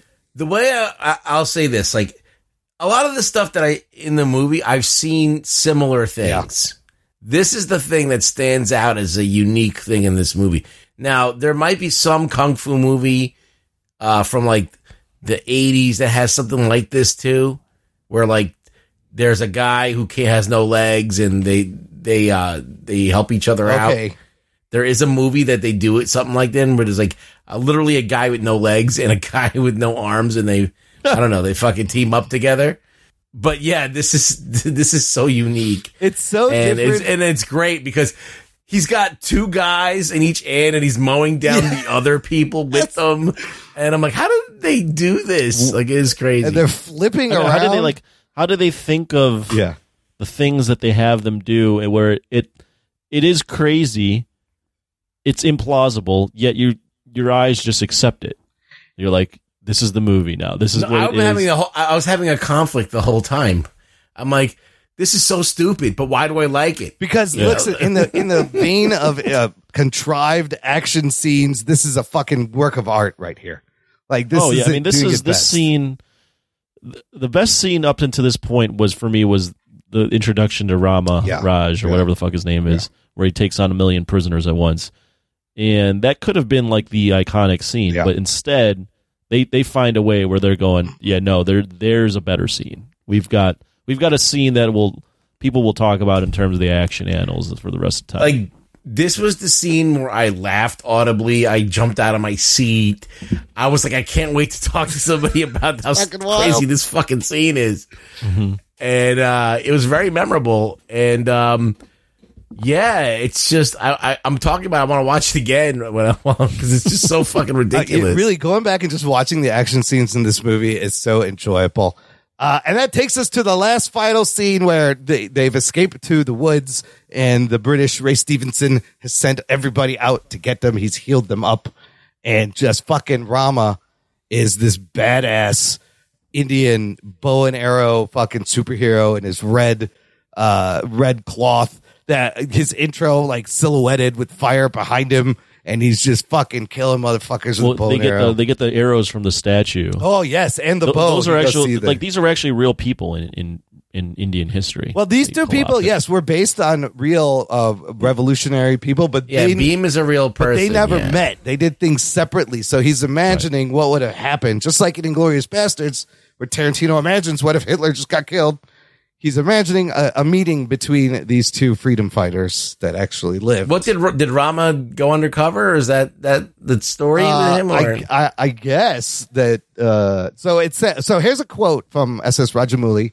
He says, "I was interested in the coincidence of these 2 freedom fighters, both born in Andhra Pradesh and present-day Telangana at the turn of the 20th century. They left their respective homes, disappeared for 3 to 4 years, and then came back to fight against the oppressors. But their modus operandi was the same. They were striking police stations, taking away the guns, arming the people, inspiring the people. Unfortunately, they both died at the hands of the British in the same way, but they never met. I thought, what if we make them meet, create a rift between them, and then make each one inspire the other?" So it's kind of a fun way to play with history and make a fucking badass action movie. So what? Then you got fucking Beam catching motorcycles and throwing them at people. He's carrying that motorcycle over his head, and at one point he has it in like one arm over his head. Yeah, it's just, and he swings it around, takes out a bunch of people.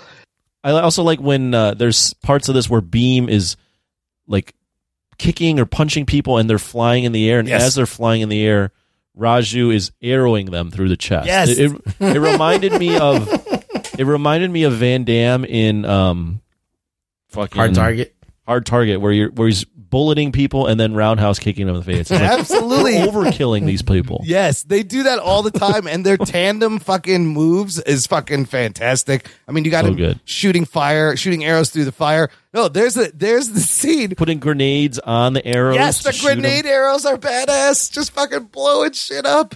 There's so much awesome contrived action happens in this third act that each one you're like, holy shit, I can't believe he just did that. I think he grabs a guy and he throws him, or Beam grabs a guy, throws him against a branch that's on fire. The branch breaks off. Rama catches the branch and takes a swing at a guy on a motorcycle, all in like one fucking fluid motion. It's beautiful.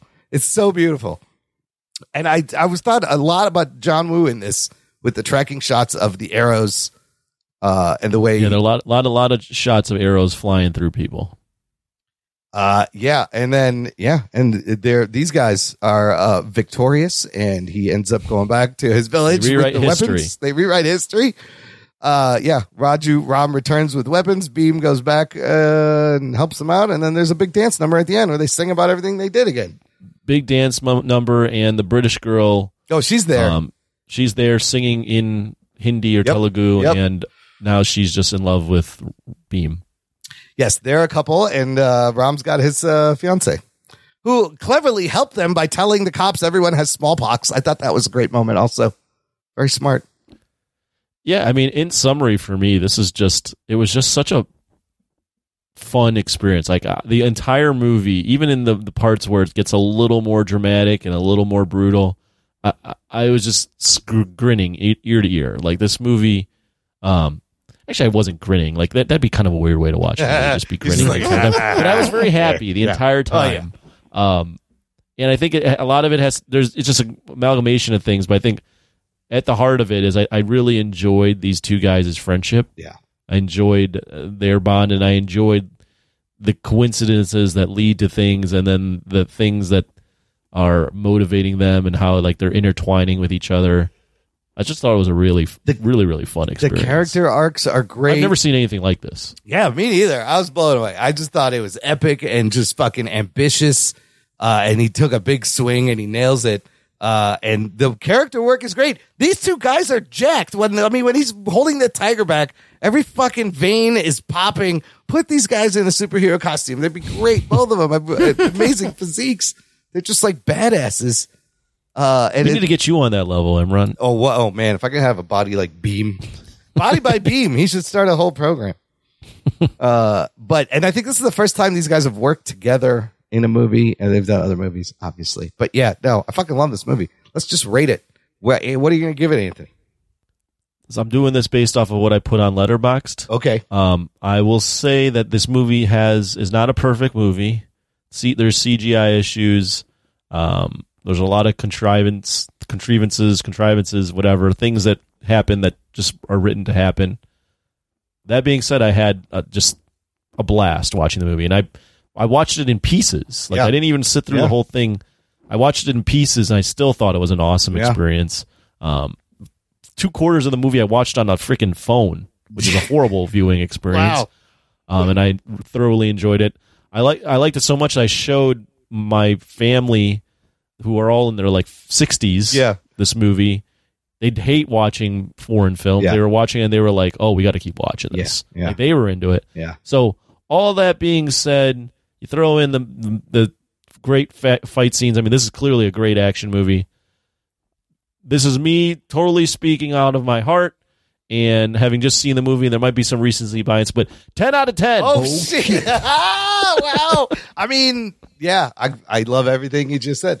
I fucking loved it. I have no problem. I'll give this. You give it a 10. I was going to give it 9.5. I got no problem giving it a 9.5. It definitely deserves to be in the tournament. It is. I've never seen anything like this before. Absolutely. And I love the homage to the action movies and the passion and the ambition he put into this.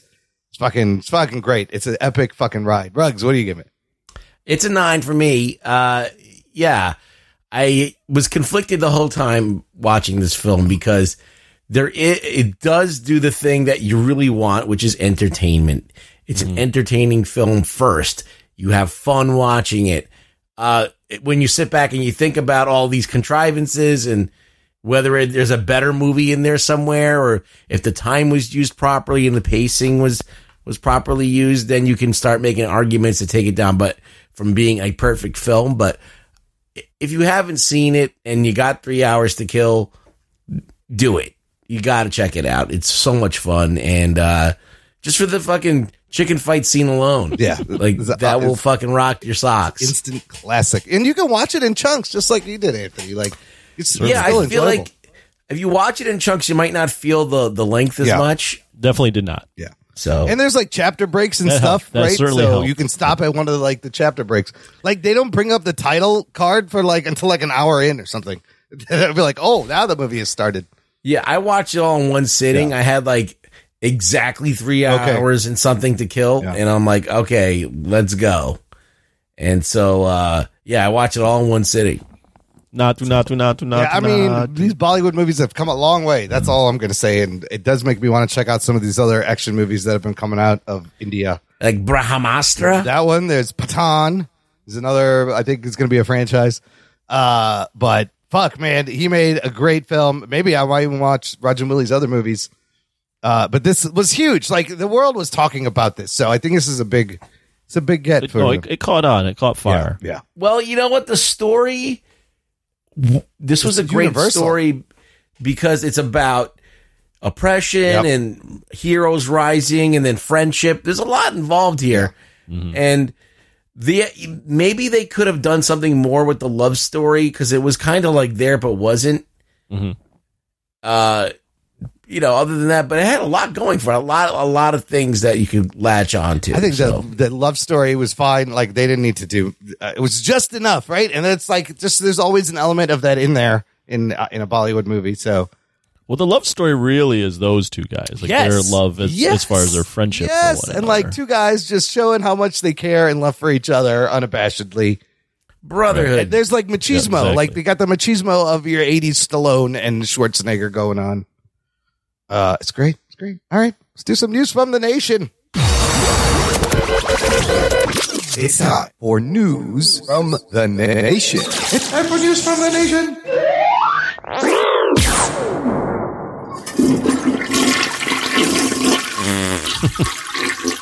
It stinks. It stinks. It stinks. Open a window. So I'm going to start with some Jess Rivera comments. I've already mentioned I took him to see The Flash. We had a big date. Here's what he thought of The Flash, spoiler free. He says, definitely a fun watch, and we'll need to see it again. Kind of hoping it's got improved CGI and Final Cut. That weird popping noise in the opening makes me think this wasn't the final version. There was some weird audio in the beginning. There was like I think something was wrong with the audio system in the theater because then it stopped. And I was like, at first I was like, is this going to be like this the whole movie where it was crackling at certain frequencies? It was very distracting. But the question is, and there's a little discussion he's having with his buddy in our Facebook group, was that the final cut or will something change when it is actually released? This is the big question I have. We will find out this week. Jess Rivera also posted another thing. Remember we talked about how Barbie and Oppenheimer is coming out on the same weekend. So he wanted to know Barbie versus Oppenheimer. We will be watching both. If so, which one will be up first? We have some answers from our group members. Blake Braden says Oppenheimer, then Barbie, back to back. I don't want to end on the depressing movie. That will be Oppenheimer. Okay. So then that's not a bad plan. Scott Swangorum from Mostly Superheroes podcast says, with $3, I'm sure Barbie will be up first. Oppenheimer is probably going to be great, but I'm not sure it's a must-see in theaters for me. Jose Ibarra says, going to watch Barbie with a group of friends. A lot of people are going to see this movie.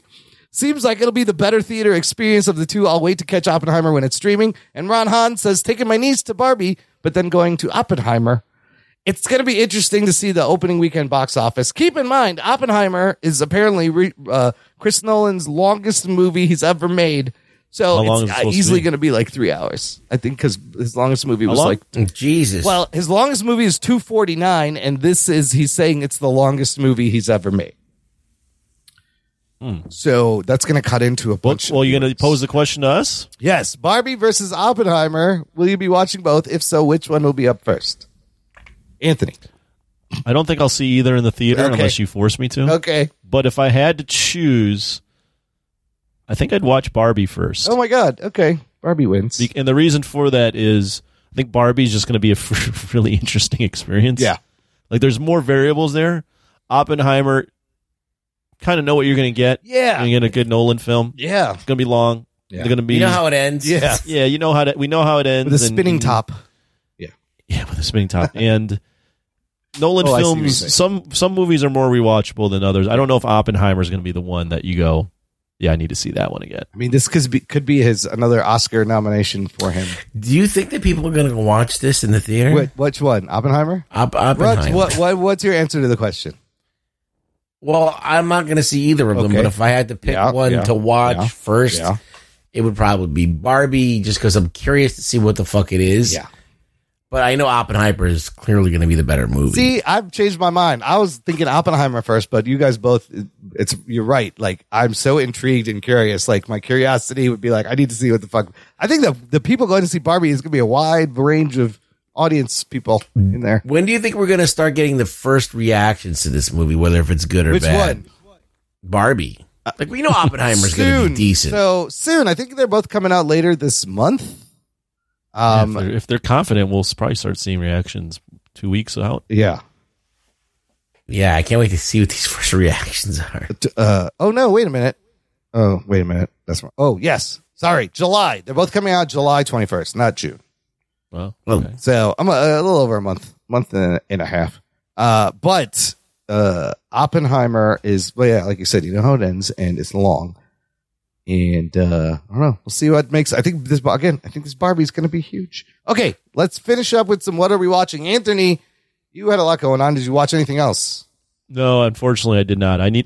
I will say, we are doing our tournament we're recording it on June 26th. Yes. I wrote down how many movies I have to watch in the next 2 weeks.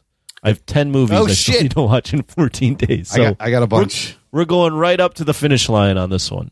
Yeah, I got a bunch also. Even though I don't have a vote in the tournament, but I want to watch all of them. Yeah, they all need to be watched. And I got a bunch still left. I did one this week. We'll talk about it in a second. Ruggs, what about you? What'd you watch? I rewatched The Transporter. Oh, there you go. Jason Statham, that's on the list. Oh, getting all oiled up, fighting people. It's a brisk 98 minutes, and it's all you need. You just watch Jason Statham break his own rules and then fuck himself and then have to beat up everybody to my favorite part of that movie is when they blow up his car and he shows up to the house and just kicks everybody's ass and then takes a car and leaves. And I just thought I think that's hilarious. He's like, he's like, all right, I got a car again. I need a car. I thought that was great. I love the girl just being like, yep, I just want to bang you now. Like in the middle of all of this. And then him having the oil on him and fighting people in the garage, I thought was really fun too. Yeah, there's a lot of the ending, kind of him on the plane and jumping on the fucking back of it's not the best ending, but like I think that the movie's got a lot going for it, and it was fun and it was charming, and I like the French policeman and everything. I like the whole thing. All right, so it's still still kind of holds up. Okay. But what about you, Imran? Did you watch anything? Well, besides The Flash. Here's what's happening. I watched The Flash. We will review that next week. Tomorrow night I'm actually recording an episode of 2 Ps on a podcast with our boy Gerald Morris. The topic is top 5 Denzel Washington movies. We're going to do a top 5 list. So in research, and there's one on our list, I watched a bunch of Denzel Washington movies in the last few days. Here's what I watched. First, I started with the... Look, you're doing homework for another... You're abandoning us again? No, but it also ties in to our thing, and when I go on his show, you can be damn sure I'm going to plug the fucking tournament because it all ties in. So it's just crest promotion. Goddamn traitor. I'm thinking ahead. This Denzel movie is on our list. It is The Equalizer from 2014. So I watched that first. It replaced another movie. This movie is a lot of fun. He's pretty fucking badass in this, Denzel, as a guy Watch that. who he works at a Home Depot and just is very like meticulous about his surroundings, just wants to be left alone and gets caught up in a whole thing with a girl who's being trafficked by Russian gangsters. And then he just has to systematically murder them. And it's pretty, he's fucking badass.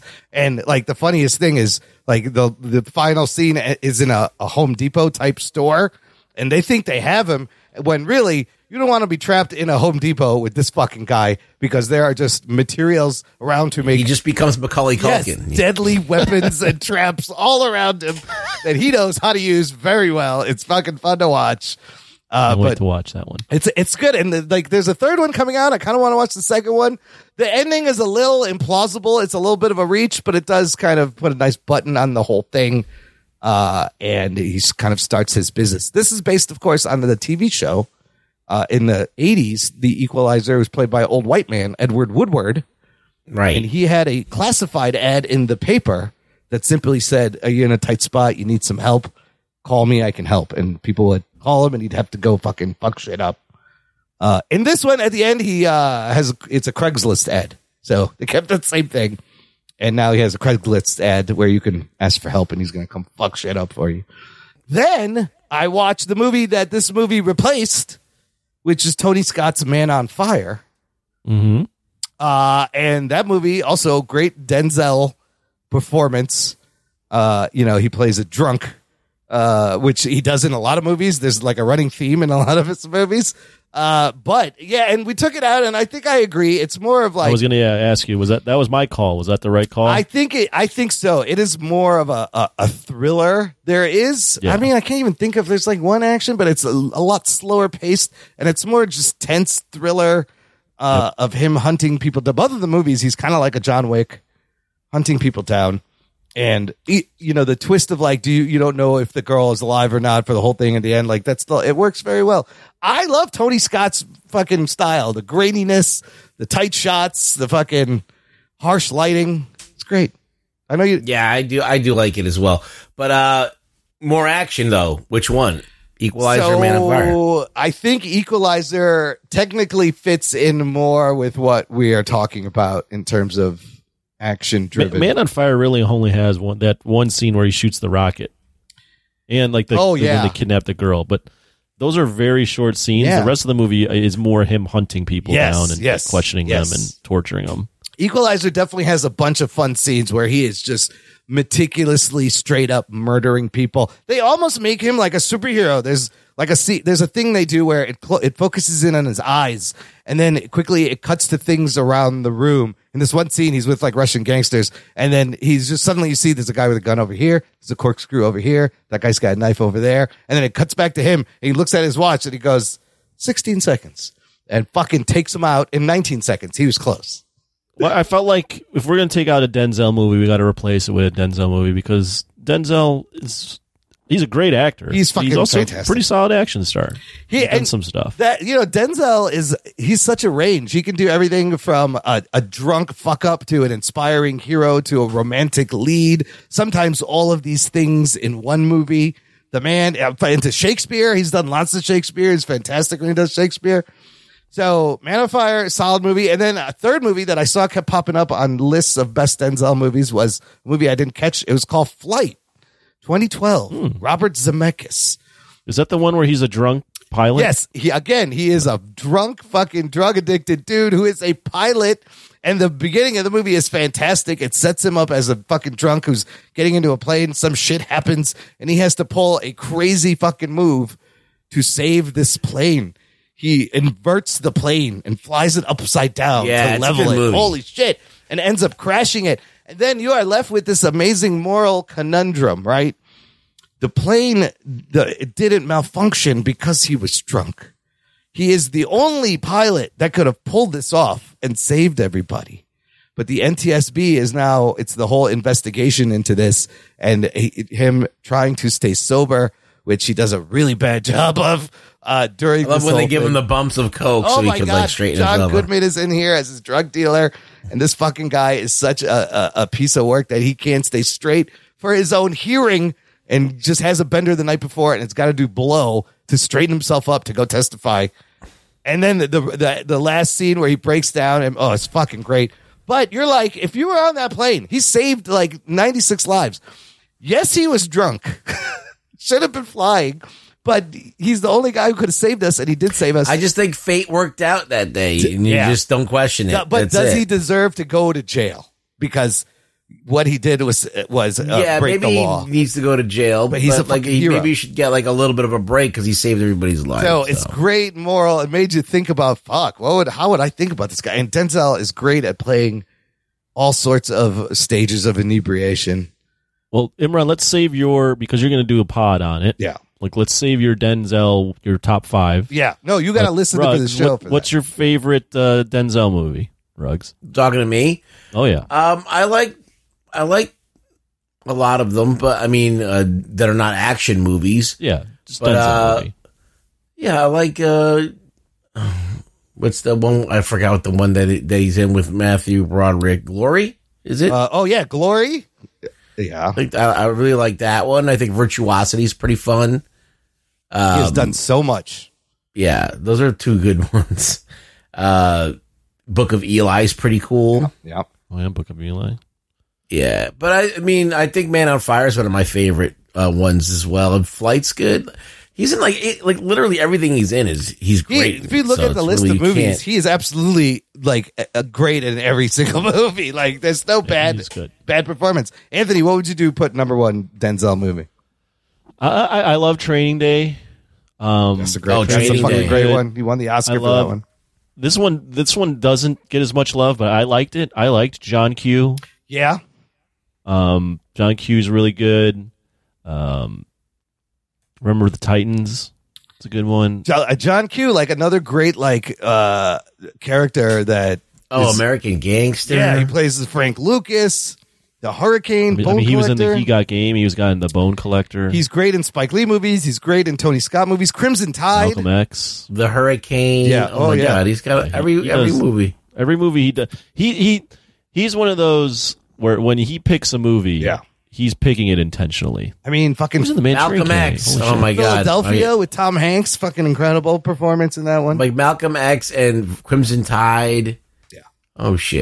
You're gonna have to listen to the episode for my top 5. I know like my top 3, 4, and 5 are getting hard to put in there, but I will definitely plug the tournament and somehow get. He's one of those that he doesn't have many duds. He's never bad in anything. I mean, in the movies he's never good. Like, he does good. He did 2 train movies. He did Taking of Pelham 1, 2, 3, and Unstoppable. Yeah, he loves the train. There are a lot of themes that he does. Like he's drunk. He's in a lot of these, or he's really inspiring. Sometimes both, or he's a hitman, or he's an inspiring drunk hitman. Any combination. You just fucking roll it around. He could do it. Inside Man is great. Like, oh my God, just all Antoine Fisher. John Q, the desperate character he plays that's down on his luck, and just you buy it. You buy everything that comes out of his mouth. Yeah, he's good. He's great. One of the greatest living actors of our time, easily. Oh yeah, for sure. Yeah. All right, that's it for this week. Remember, listener, check out The Flash. We will have a full spoiler review next week. We'd love to hear your instant reactions. Join the Facebook group. Join our Patreon to hear our instant reactions. Ruggs, where can the listener find you? You can find me at Really Rug Boy on Twitter. All that shit is in the episode description. I got links at our website, jockandnerd.com. Most important thing, share the show with your geek buddies. We'd appreciate it. Thanks for listening to the Jock and Nerd podcast. My name is Imran. My name's Anthony. He's the jock. He's the nerd. We'll peep you next time. This is going great. Need more money. I fucking loved it. I really don't give a shit.